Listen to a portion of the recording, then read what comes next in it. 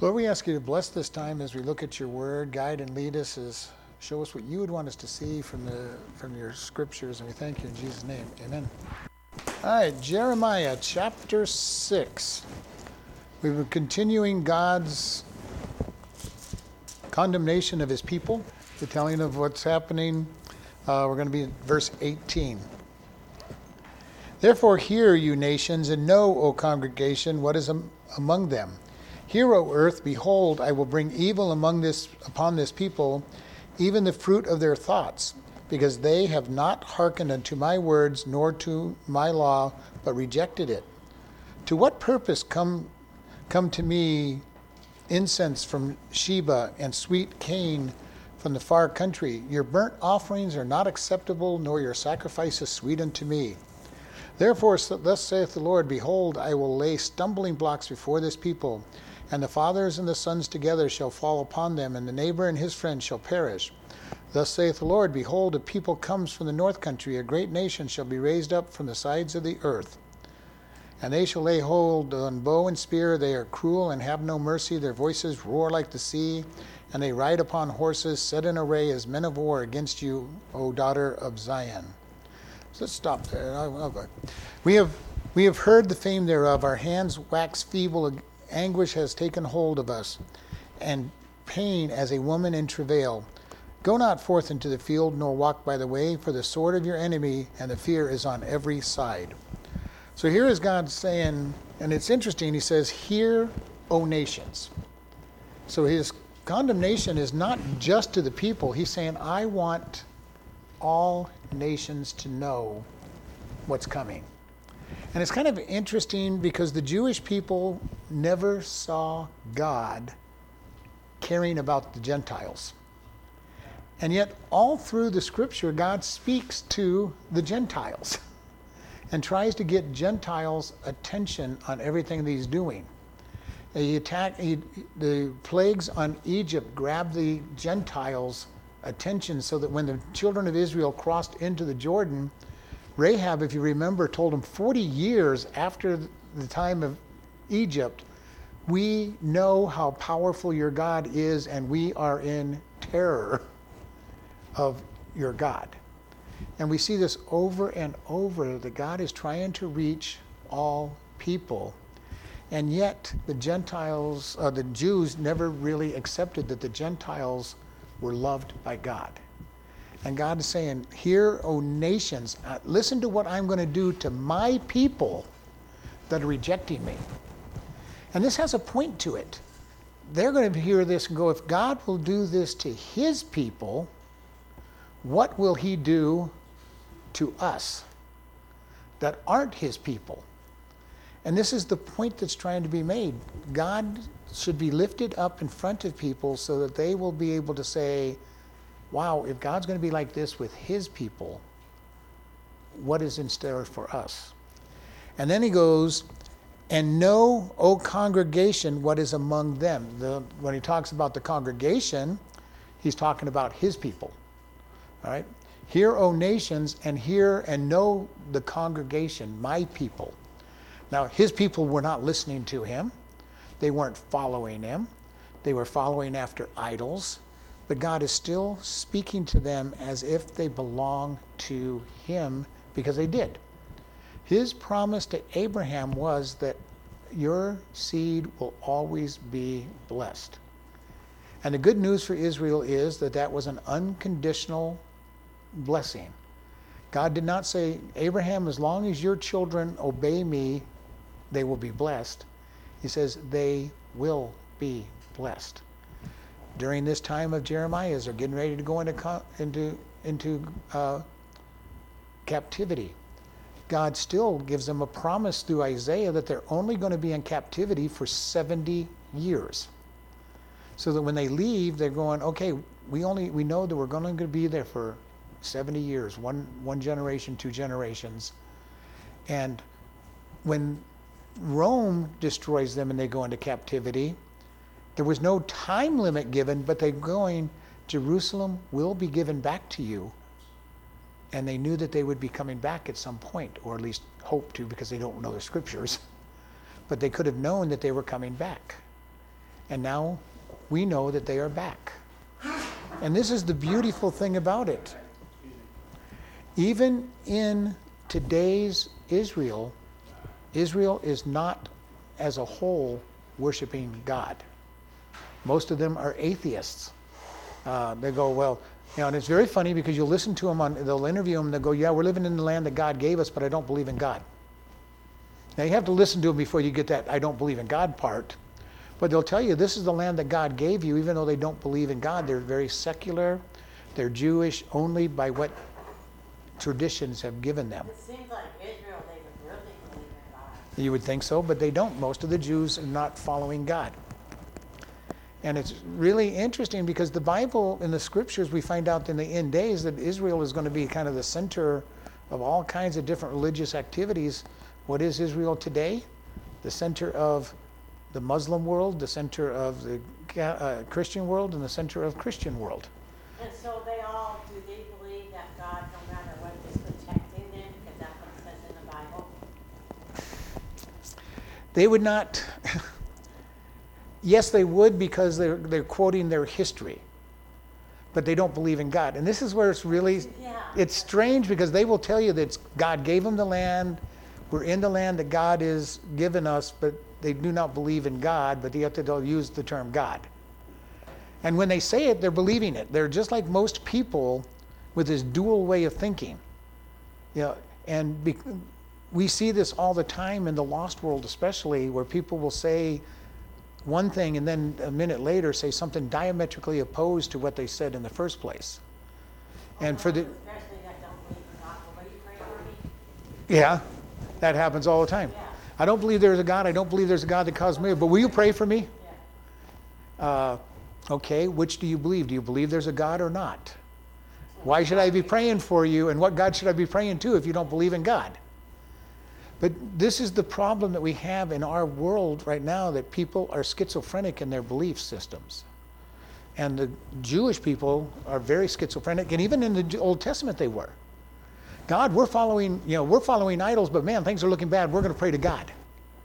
Because God has helped us in the past, and we don't believe in this God, but we're going to pray to him because he's helped us and he's made promises to our father Abraham. And that's really the way the Jewish people believe in Israel today. When it's convenient, we believe in God and the God that rescues us and the God that delivers us. Many people do it. Many people do it, and some more than others. We all tend to do it anyway, but those who are following after God understand God, trust God more than the world. But the world is and just as was said, I don't really believe in God, but hey, would you pray for me so I can get healed or have something good happen to me? And that's kind of the way the Jewish people believe even to this day. And this is how they were believing here. We're worshiping idols, we're following idols. Oh, look, Nebuchadnezzar's coming down on us, we need to pray. And ask God for help. We don't really believe in him, we believe in these other gods, but we'll pray to anybody who will help us. And this is the problem that's out there right now. And for the average Jew right now, they tend to be secular and not really believe. They follow more the line of the Sadducees, that didn't believe in miracles, didn't believe in a God that helps you, they didn't believe in an afterlife or resurrection. They were just, God's laws are good, we're going to follow laws, but we really don't believe in God, but these laws in the Bible are really good, and God is supposed to give them to you, so we're going to claim God gave them to us and talk about God as, and how good he can be for us. And that is how so many people are, and sadly that's how many Christians are. Well, when I need you, God, I'll ask you. And many Christians are, well, I really believe in God, but I don't believe in him enough to talk to him and pray to him and submit my life to him. But when I need him, I'll expect him to listen. And this is what's going on here. And God is saying, listen, get to know what's going on. And then 19 says, hear, O earth, kind of interesting. Now he's going from just the nations and his people to everything. Hear, O earth, behold, I will bring evil upon this people. He's going to bring evil on his nation.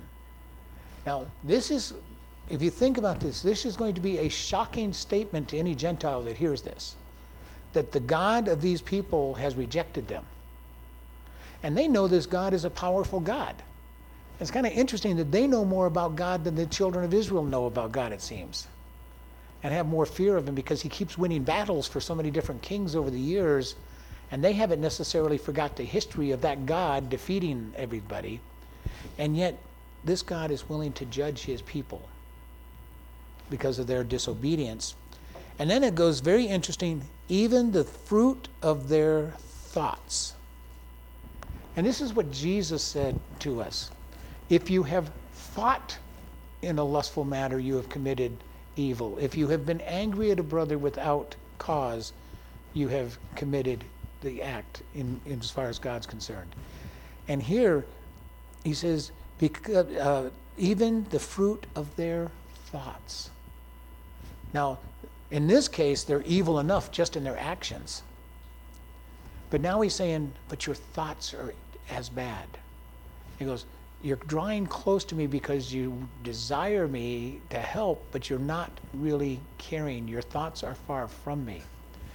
And we need to really understand this, that God is going to give us judgments, for the lost, for even what they think. All the evil thoughts that they have. And, good news for us is we're under the blood of Christ, or we would be in trouble ourselves. Because I have more thought sins than I do actual sins, probably. Because I have bad thoughts often. And, get angry often with people. And it's easy to have a lustful thought cross your mind. And yet, because of the blood of Christ, we're forgiven. And he's saying, your very thoughts are there because you have not hearkened unto my words, nor my law, but rejected it. God says you have not listened to my words, and worse yet, you have not just not listened, you have rejected. And it's bad enough not really to listen. And I guess you can't really accept if you don't listen in the first place. But God is saying you're not even letting it get into your ears to be listened to, and you're rejecting it outright. And the sad thing to me is I look around so many Christians that don't apply God's laws. They either don't know them or don't want to know them, don't care about them. And I think how many people that name the name of Christ are living together in fornication? How many of them are committing adultery? How many of them are, even in our day and age, living in homosexuality and transgenderism and all these different things, have idols in their life, and don't even think twice about it? And you tell them that's not right. God calls it sin, and they go, "Nope, don't believe it." Well, are you a Christian? Oh, absolutely, I'm a Christian. Okay, how can you be a Christian and not honor the one who you say that you believe? I don't understand that. Now, I understand we can't be perfect. I'm not saying we're going to be perfect. But is our heart to seek after God? Or is it just lip service? God, I know you expect this, that, and the other thing, but I'm just going to do my own thing, and I'm just going to go to heaven because you died for me. I have a problem with that. I'm not sure that those people are really, truly saved. That's between them and God, ultimately. But their thoughts do not follow after God. They're rejecting his word. And so many churches out there are afraid to call anything sin. They're afraid to talk about the blood of Christ. They're afraid to talk about Jesus, period, because that might offend somebody and might actually change a life. And they just won't bring people's thought lives into subjection. This is why learning God's word is so important to us. Learning it, and then learning to apply his word to our daily walk. Because God is saying, hey, you're not paying attention to my words. And worse yet, you're rejecting my words. And then he goes into something that makes it a little harder for us necessarily to understand. He goes, to what purpose come to me the incense from Sheba and the sweet cane from the far country? So in other words, he's talking about and incense were literally the frankincense of Sheba, and the sweet cane or the reeds and stuff that they burned before God. In the temple was the altar of incense, and that represented the prayers of the people going up before God. And there was a special formula for that oil, and the lamps were lit by that oil, and God says that was a sweet smell to him. And now he's telling the people, yeah, for what purpose? Who cares? You burn all the incense you want. Make all the offerings, which was the next thing that he says, your burnt offerings are not acceptable. He says, you're offering these sacrifices, you're burning these incense, and I am not paying attention, God says. They don't mean anything to me. In our day, it might be, God, look at all the homeless people I've been feeding. Look at all the homeless people I've been giving clothes to. God, look at all the money I'm giving to the church to support missionaries. And God is saying, none of that is acceptable because your heart is far from me. We cannot replace our service to God with gifts to God. And this is what a lot of people want to do. God, I don't want to do anything for you, but I'll give you this and I'll give you that. And God is looking down and saying, I don't need your money. I want your heart. Now, maybe you're a rich person, you're a great millionaire, and God says, I want your money because you're willing to give up what is precious to you. But for the most of us, he's saying, I just want your service. What are you going to do for me? Now, that doesn't relieve us of giving our tithes and offerings, but it does say it's much more. I can't just go to God, well, God, I gave you my tithe, I'm okay. He's saying, what have you done? And as I've said to everybody, I think God wants a tithe of our time as well as a tithe of our cash, which is very important because how many people give God 2.5 hours a day? 16.8 hours a week. Many people feel they've given God a lot of time if they come to church for Sunday morning and they show up at 11 o'clock and leave at 12 and don't talk to anybody in between the hour they're there. And God is saying, I want a minimum of a tithe from you. Now, I think he wants all of us available to him. And I think this is very important, but he's saying, for what purpose comes all these incense? Your offerings don't mean anything. They are not acceptable, nor are your sacrifices sweet to me. He says, why is he telling these people all this? Because they were worshiping idols. And then they would turn around, they would worship idols all week long, and then on the Sabbath day, they'd come in and try to give God his offerings. They wanted to play all the angles. Well, we're going to take care of all these gods, and then, oh, by the way, we'll include God. We'll include Yahweh in the middle of this. We'll just go to a sacrifice and give him a sacrifice, burn the incense, and he will bless us because he's our God. God doesn't want part-time sacrifice. He doesn't want part-time service. He wants us to be wholly surrendered to him. And this is what I've said several times. For me, I'm a manager and planner. I like having plans A, B, C, D, E, F so that I can just drop to the next plan when something doesn't work. But when it comes to God and how I'm getting to heaven, I have one option, Jesus. If Jesus isn't who he says he is, I'm in trouble for eternity. Now, I know that he is because of how much he's blessed me and met my needs on earth, but I don't have to go, well, I'm going to follow Jesus, but I'm going to go over here and follow this God and this God and this God just in case. That doesn't work. That has to be all God. He wants 100% of our devotion or none.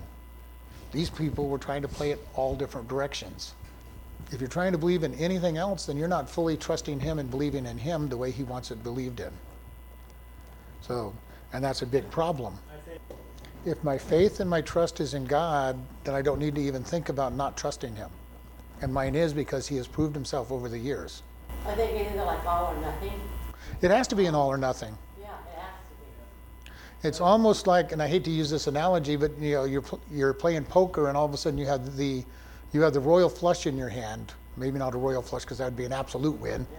But you're so absolutely sure that this is going to win that you put your entire pot in because you're just absolutely sure. And like I said, it's a terrible example, but it is what we're supposed to be doing with God. God, you are my all in all. All of my trust, all of my faith is in you. And if you're not who you say you are, I'm in trouble. And that is where we have to be. This is where salvation leads us, saying, I am guilty. I cannot do my own thing. I am guilty without God. Jesus died on that cross so that I could be forgiven. I am putting my whole faith in you, my whole trust in you. And I love the fact that we can check out the Bible and find out that most of what's in there we can prove to be true. And what we can't, we just have to, we may not understand a lot of it. Yeah. And for me, that is perfect. That proves to me that it's God's word, because if I could understand all of it, or if I could find somebody who said they understood all of it, it's too small to be God's word. I like that there are things in here that I struggle understanding. I like that I cannot understand God completely. You know, my son sent me a little text message saying that my grandson asked him today, if Jesus is one person, how can he be in everybody's heart? That's a hard question. That's a very good question. It's a very good question, and this is a 5-year-old asking that question. So now he has Be to, omnipresent. well, that's what I said, he has to teach my grandson what omnipresence is and how God can be everywhere even though he's one. I'm always in trouble with that. And at 5 years old, that's going to be a hard lesson to teach. It's hard to teach an adult the idea of omnipresence. But this is where we're at. Are we willing to put our whole faith in something that makes no sense to us? Yeah. How can God be everywhere at the same moment and still be personal with me and with everybody, individually? But these are the things that are very hard for us to understand. How can God be 3 individual people yet only one? We can't fully understand the Trinity. And yet the Bible is very clear that the Trinity is a true statement. And this is what is really hard for us, even as adults, to fully understand God and put our full trust in him. But our question is, what else are we going to trust in? I mean, I have looked at the other religions over time. I have looked at other ideas. Everything is nothing but futile when you boil them right down. But the really good news is, I've followed God for 50 years and he's always been true to his word. Yes, I've had hard times, but he's been there with me through those hard times. He has been right there with me, and I have felt the comfort of his hand, even when I totally walked away from him for 2 years. I felt the comfort of him. Well, actually, I felt the conviction of him during that period of time. But he was right there saying, turn, listen, follow. And the question is, will we follow? The thing I love about Christianity is it's all about what God has done for me, nothing about what I do for him. No other religion has that basis. Every other religion is, what am I doing for that deity to please that deity? This is what sets Christianity apart. So in one aspect, all religions are the same. It's people trying to reach God. Christianity is God reaching man. And that's why we like to say it's not even religion, it's a relationship with the God of the universe that he initiated. And this is the beautiful thing. All through this, the Jewish people did not, over most of their existence, deserve God's love and his care. Yeah, there were a handful of kings that the southern kingdom had that were good kings, a couple of times that they had a couple of good judges, but for the bulk of their existence, they have not deserved God's love and care. And even today, they don't deserve God's love and care. And they don't understand that their existence is a fulfillment of prophecy, because they don't know the Word of God. They don't even know the Old Testament. They might know the first 5 books if they're somewhat religious, but most of them aren't even religious enough to know the first 5 books of the Bible. Now, the Orthodox Jews know the first 5 books of the Bible and some of the prophets, but they still don't understand, most of them don't understand that them being a nation was a fulfillment of prophecy. They just don't understand. In fact, many of them think, well, this isn't God's thing. Man did this, so it wasn't God. A decree out of England gave us our land, so it wasn't God. Well, a decree out of from Cyrus gave them back their land after Nebuchadnezzar took them into captivity. So, and nobody denied that that was God. During that period of time, they understood it was God. So the fact that it happened by a Gentile government did not negate the fact that God gave them back their land. And so, but they don't see it that way. They just see Gentiles gave us back this land, and so it's not really ours yet. And we're struggling with all these Arabs in our land, so it's not really our land. And so many of them, even in the Orthodox, do not acknowledge that the prophecy has been fulfilled, because it's enemy in the land, and they're still waiting for the Messiah to come and totally make them ruler over everything. And those are the ones that are actually religious. But most of them don't even aren't even looking for a Messiah anymore, because they just don't know the word. Verse 21, therefore thus saith the Lord, behold, I will lay stumbling blocks before this people, and the fathers and sons together shall fall upon them. The neighbor and his friends shall perish. Now this is kind of a scary thought. It says the Lord will put stumbling blocks in front of them. Now if you think about this, a stumbling block is something designed to make you fall or stumble. And God says, I am putting stumbling blocks. Why? They're so unrighteous, they're headed for judgment, that God says, I'm going to make sure that you can't repent. I'm putting stumbling blocks in front of you. You've gone so far that there is no turning back. If we take this back again to Egypt and the 10 plagues, if you read the first 4 or so plagues, it says Pharaoh hardened his heart. And then all of a sudden it switches and says God hardened Pharaoh's heart. Now, when you read that, Pharaoh was already inclined to harden his heart already, but God says, okay, we're taking this down the path. I'm hardening your heart. You've been saying no, no, no, no. I'm just going to keep saying no until I destroy your nation. And there is a point in time where God says, stumbling blocks, you're going to go all the way down to judgment. I don't want to reach that place in my life. I want to repent long before I get stumbling blocks put in front of me and have to fall flat on my face every time I turn around. And then you add to them that they're spiritually blind. They're walking into these stumbling blocks blind. And then they're stumbling over things and going, what was that? What did I just stumble over? Because they're spiritually blind and not understanding what's happening. So God gave them choices. Well, he kept giving them choices, and then and then he says, I'm putting, and Pharaoh had the choice. And Pharaoh said no. Even when God hardened his heart, he still had a choice, but God is already saying, you're now going to be inclined to get what you wanted. And how many times maybe have we done that because we have decided to walk the wrong way for so long, and God starts, okay, say, fine, all right, you want to walk that way? I'm going to put stumbling blocks in your way. I'm going to put things in you, and then he gives us that opportunity to repent.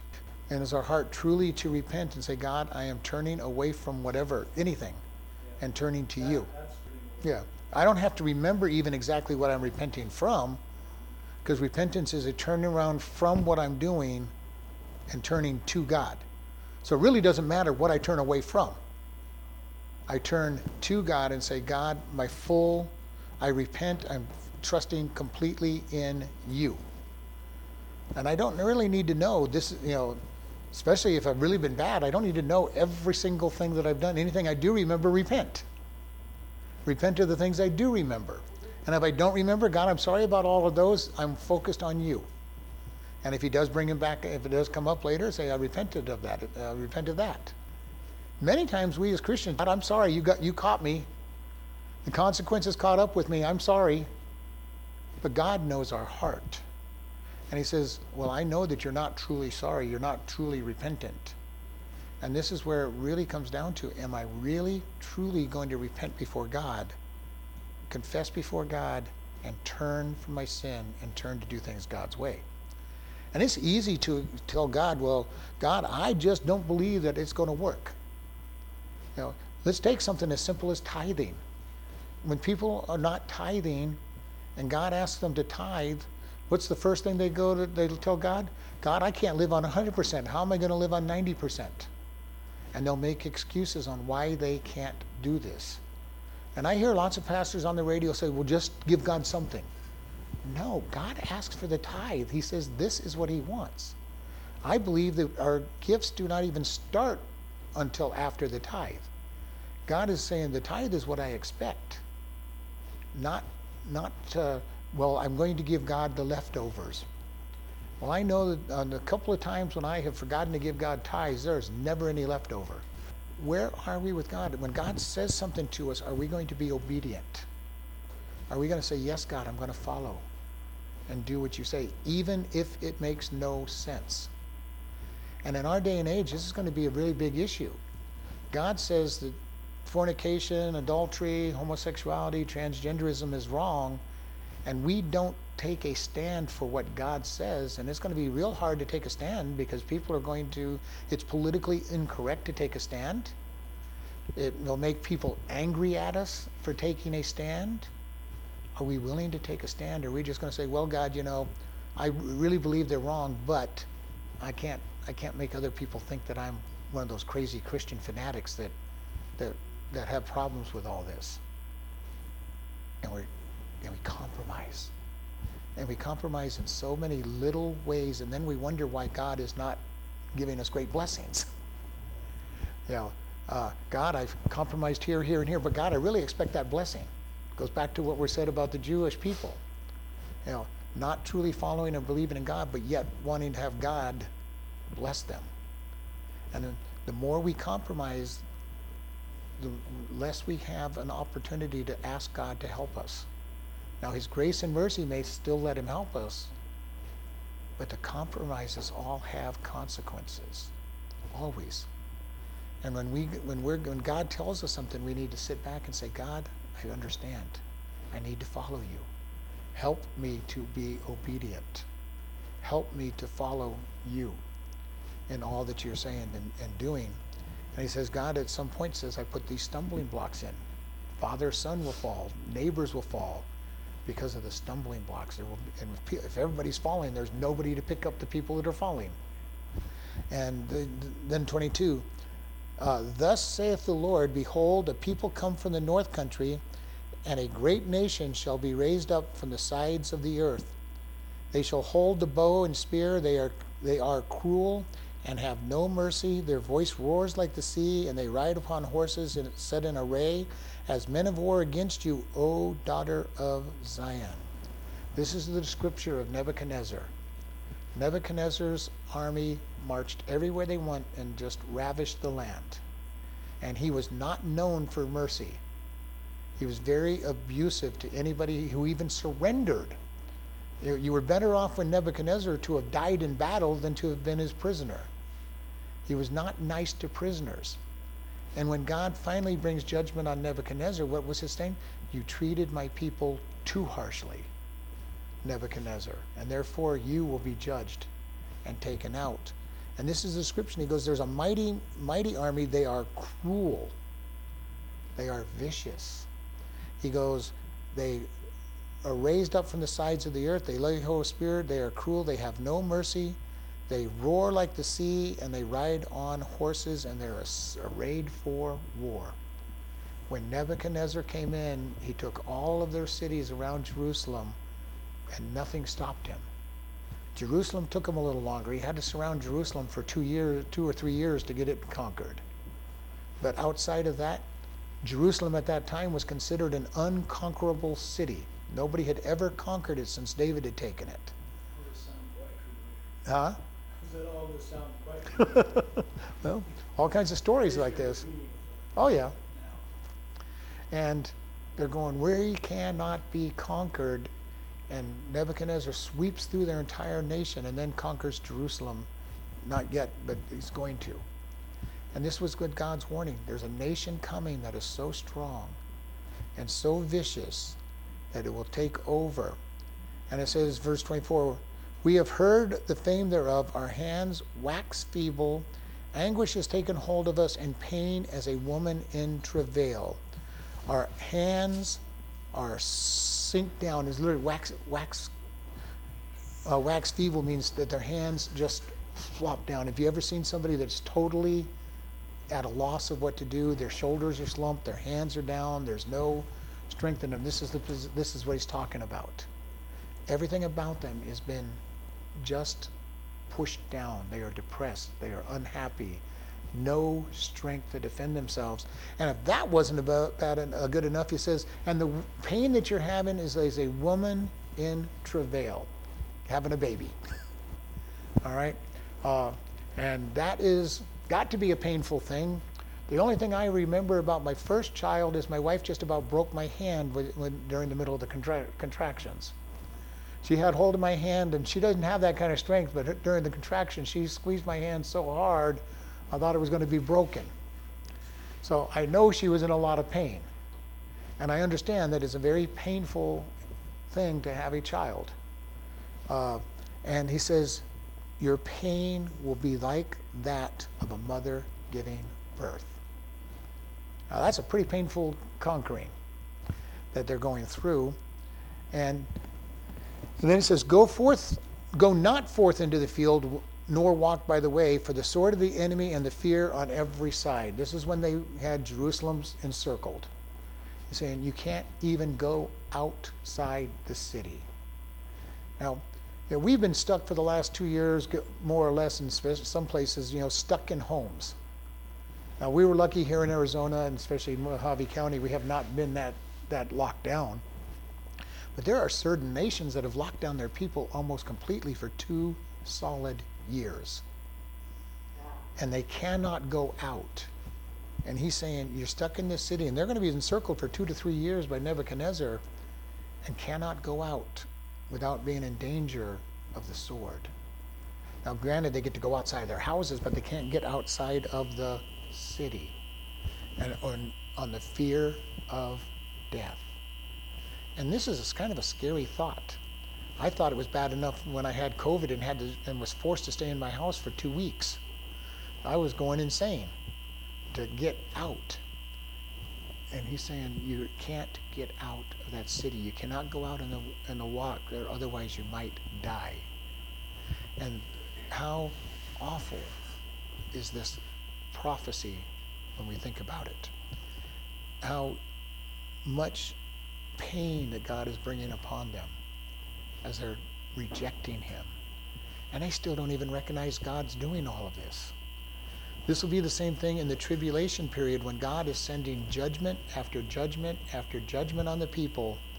And his goal isn't to harm people. His goal is to get their attention and say, I am God.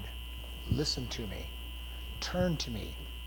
And yet their hearts will be so hard that the majority of the people will not turn to God during that period of time. And God is just saying, I want you to listen. I want you to pay attention as he brings judgment after judgment upon the people, and they won't listen. And it's historic. It's happened over and over again. All through the scriptures, it happens over and over again. And yet it's going to happen in the future. And, it's very interesting. There are a lot of people that say history does not repeat itself. I'm going to tell them, yes, I understand what you're saying. The same person doesn't show up and have the same exact step-by-step thing, but history repeats itself over and over and over again. Some of the details may be different, but the same things happen. You watch nations get evil and God takes them down over and over again. And you say, well, wasn't the same exact evil, wasn't the same person, wasn't the same nation. It doesn't matter. Be flexible enough to know that the players change, but the actions stay the same. It's just like if you play sports. If there's a play out there, you don't need every single player to be the exact player to run the play. All right? I know football better than anything else. You're going to run a trap play through the center of the line. You don't need to have, okay, well, I don't have the same center on the field. I can't run the trap play. No, that trap play works no matter what center you put in there. It might work better with the first stringer than the second or third stringer, but it still can be played. And this is history.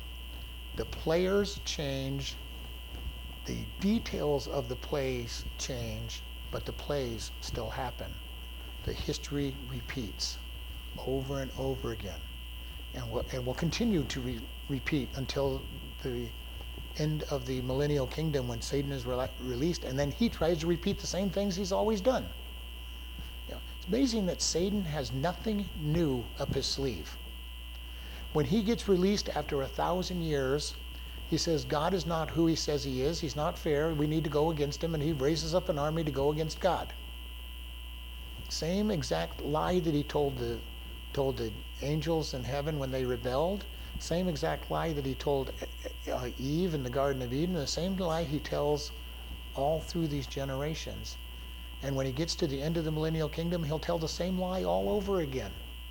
And there'll be people that listen to him, which is really sad because they've actually been directly ruled by God for 1,000 years of almost perfection and still will rebel. Just as the angels in heaven rebelled against God and they lived in perfection, just like Eve rebelled and Adam rebelled in a period of perfection, Satan will be able to turn people's hearts away from God because they don't fully trust in him, even when they see him. And how many people say, well, if I just saw God, I would have no problem believing in him. The angels didn't, Adam and Eve didn't, and at the end of the millennial kingdom, there will be a large number of people who won't. And those are three groups that saw God and followed him. And yet, it goes to show that the lie of if I saw God, I'd believe is a lie. If I see a miracle, I'd believe is a lie. If you won't believe because you see anything. Because it's just not going to happen. Verse 26. O daughter of my people, gird you with sackcloth and wallow yourself in ashes. Make your mournings as for an only son. Most bitter lamentation for the spoiler shall suddenly come upon you. I have set you for a tower and a fortress among my people, that you may know and try their way. They are all grievous revolters, walking with slanderers. They are brass and iron. They are all corrupters. The bellows are burned. The lead is consumed. The fire consumed of the fire. The founder melts in vain, and the wicked are not plucked away. Reprobate silver shall men call them, because the Lord has rejected them. This is pretty strong words. And he goes, and he's still calling her daughter. O daughter of my people. Now, I think in this particular case, he's talking to the ones that truly are following, the daughter of his people, the ones that are really seeking God. Not enough of them to keep the judgment down. He says, daughter of my people, gird yourself in sackcloth. That was an image of somebody that was in repentance. All right? And wallow, this is literally, I mean, normally you sat in the ashes and poured them over your head. He's saying wallow, roll around in the ashes. Not just put the ashes over your head, but wallow. Roll around in those ashes. And he's picturing somebody who is totally in repentance.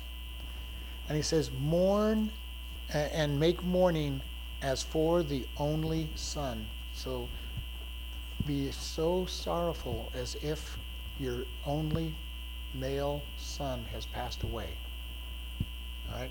Now, we could put any child in this, but the male son in that particular age was the one that carried the name to the next generation, would get the great inheritance, make sure that the land, and if he was your only one, you had a problem. Because that meant your inheritance would go to the next male in line, which would have been an uncle. In this case, if it's the only son, it would have to have been an uncle, or further back. And it says that would bring great mourning to them. And if you think about this, how many people in the scripture were upset that they did not have a child? You had Naomi, her two sons died, and she's going, I have no son for the inheritance. You have Hannah, Samuel's mother. She is so sad that she goes in and weeps before God in the temple because she does not have a son. Elizabeth, and Zacharias and Elizabeth, she's wanting a son so bad that she's praying for it. Over and over we see these people who just want a son to carry on the name, to be the one that follows to them. And God is saying, all right, imagine you had this son. He's the apple of your eye. He's going to take the inheritance, and he dies. How much mourning would you have for that situation? And it's even more important in their day. All right, we kind of understand the idea of losing a child, even though many of us have not lost a child. But he's saying, it's your only son. Mourn like that. Most bitter lamentation for the spoiler shall suddenly come upon us. Suddenly. God's judgments come suddenly, even though he's warned us and warned us and warned us. In Jerusalem, they've been warned that Nebuchadnezzar's coming. And yet, when he finally gets there, it'll be sudden. We are looking at Christians at the rapture sometime soon. Maybe not even in our lifetime, even though I think it'll be in our lifetime. I know it's close. It's closer today than it was 2,000 years ago. They thought it was going to be any time in their lifetime. But you know, the good news is one day that suddenly is going to happen. And Satan will then be given more of a free hand in this world. And suddenly everything is going to change. One day Jesus suddenly showed up into this world, lived a perfect life for 34 years and died on a cross, and then suddenly rose from the dead so that we could be forgiven. When God moves, things happen quickly. We think about Joseph. He's sold into slavery. Then he's falsely accused of a crime that he did not commit, and gives the interpretation of the dreams to the butcher and the baker who forget him.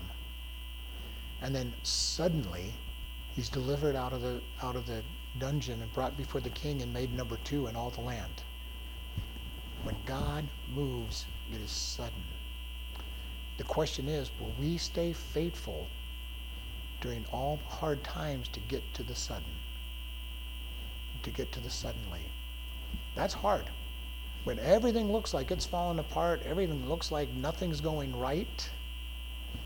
You know, I always think about Joseph. I mean, that's a long time. 13 years of slavery and being a prisoner. And when he was a prisoner, he was going to be a prisoner for the rest of his life and never get out of that prison. And then suddenly God fulfilled his word with him. Are we ready to do that when God delays by our standards and then suddenly does something for us? Very important for this. It happens so quick.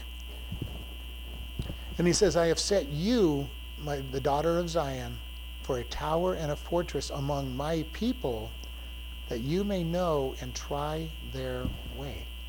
He says, you're going to be the tower. People are going to look to you, and your faithfulness is going to be that standard. Are we ready to stand for God no matter what? Are we able to be the ones that people are looking at? Now, the world's going to look at us and accuse us and attack us and strike us. But you know, how many times have you seen somebody stand for God and you took, wow, I need to be more like that person. God, I need to be like that person who stands firm in the trials. And these people who stand for God in the midst of trials really help bolster other people's faith. Because they get to go, wow, God is helping them. Maybe, just maybe, I can stand for God. And I can tell you, I've got all kinds of people in my life that I look at and I've seen they stood in the midst of a trial. And it might be something as simple as staying faithful when your family dies. Staying faithful when your house burns down. Staying faithful when you lose your job and it doesn't look like there's any hope. Staying faithful when your health falls apart. And you stay focused on God. And you're the tower and the fortress that people look at and saying, wow, that person is good. And it's not that we're good, it's that God is faithful. and we are staying faithful to him. And people look at us and they say, I want to be like that. I want to follow God in just that kind of manner. And this is the beauty of what is happening. And now more about people that are not following him. They are all grievous revolters, walking with slanderers. They are brass and iron. They are corrupters. They are grievous revolters. Literally, this word means stubborn. They are stubborn, and not just stubborn, but grievously stubborn, very stubborn. How many people, and don't even raise hands or anything, but how many of us know people that are grievously stubborn? I have met so many of them over the life, and it's like, won't you just turn your heart to God? You know, and they'll tell you they believe in God. They'll tell you that everything's good, but they won't turn to God and get rid of their pride. And here he's saying, you are grievously stubborn, walking with slanderers. Now, slanderers are those that are saying bad things about other people. And if you're walking with slanderers, that means you are hearing them slander people. And they're not saying anything is wrong. If you listen to slanderers, you're just as guilty as if you had been the slanderer yourself, because you're giving them credence. And the worst thing about it is, what they say affects the way you think about those people. And this is the sad thing: when you listen to gossip, when you listen to bad things about people, it affects what you think about them. Even when you don't believe them, because it's a little doubt planted in your mind. Well, I wonder if what they're saying can't be true. But you start thinking, and then you hear somebody else say something negative about them, and it's like, that's okay, that's two. Now, that person may have picked it up from the same person who started it, but it doesn't really matter. Now you've got two people saying it, and you listen to enough people saying it, and all of a sudden it starts wearing down your trust, wearing down your good thoughts about them. And so don't walk with slanderers. He goes, they are brass and iron. They are all corrupters. And brass and iron gives this picture of mixed metals. Brass and iron is not near as strong as it should be, because they are mixed metals. They are polluted metal. And this is not a good thing. And it says they are all corrupters. You know, hopefully none of us are corrupters when we deal with people. Putting out bad thoughts, putting out negativity. But there are so many people, and we all know them, we've all been around them, that are just so negative. They draw all the energy out of a room. They draw maybe even the energy out of you. You know, you come in, you're excited, it's a wonderful day, and they're all, what a miserable day, this is terrible, I can't understand why anybody would ever be happy in this day, and you know, I can't understand why you're so happy, and they just totally drain you of any of your enthusiasm. They are corrupters. Not just that, but there are people out there that will purposely try to drag us into sin. I had one really big experience with this. I was at a manager's thing, and they're going, well, you can take one drink. I go, no, I don't want to take a drink. And I have 6 people trying to get me to take a drink. And it's like, why? Why do you need me to take a drink? They were 6 people who were trying to be corrupters in the midst of my being. Now, in my case, they were all lost people, and it didn't matter to me what they said or what they thought. But what if this is a Christian that is leading you astray? And maybe not as extreme as that, but just little things they put in your mind, little things they try to get you to do. Yeah, God will forgive you, just like Satan with the hiss in their voice. You know, you can do this. It's not that big a deal. It really isn't that bad. And they're trying to lead you astray and corrupt you. Their bellows are burnt, lead is consumed of the fire, the founder melts in vain, and the wicked are not plucked away.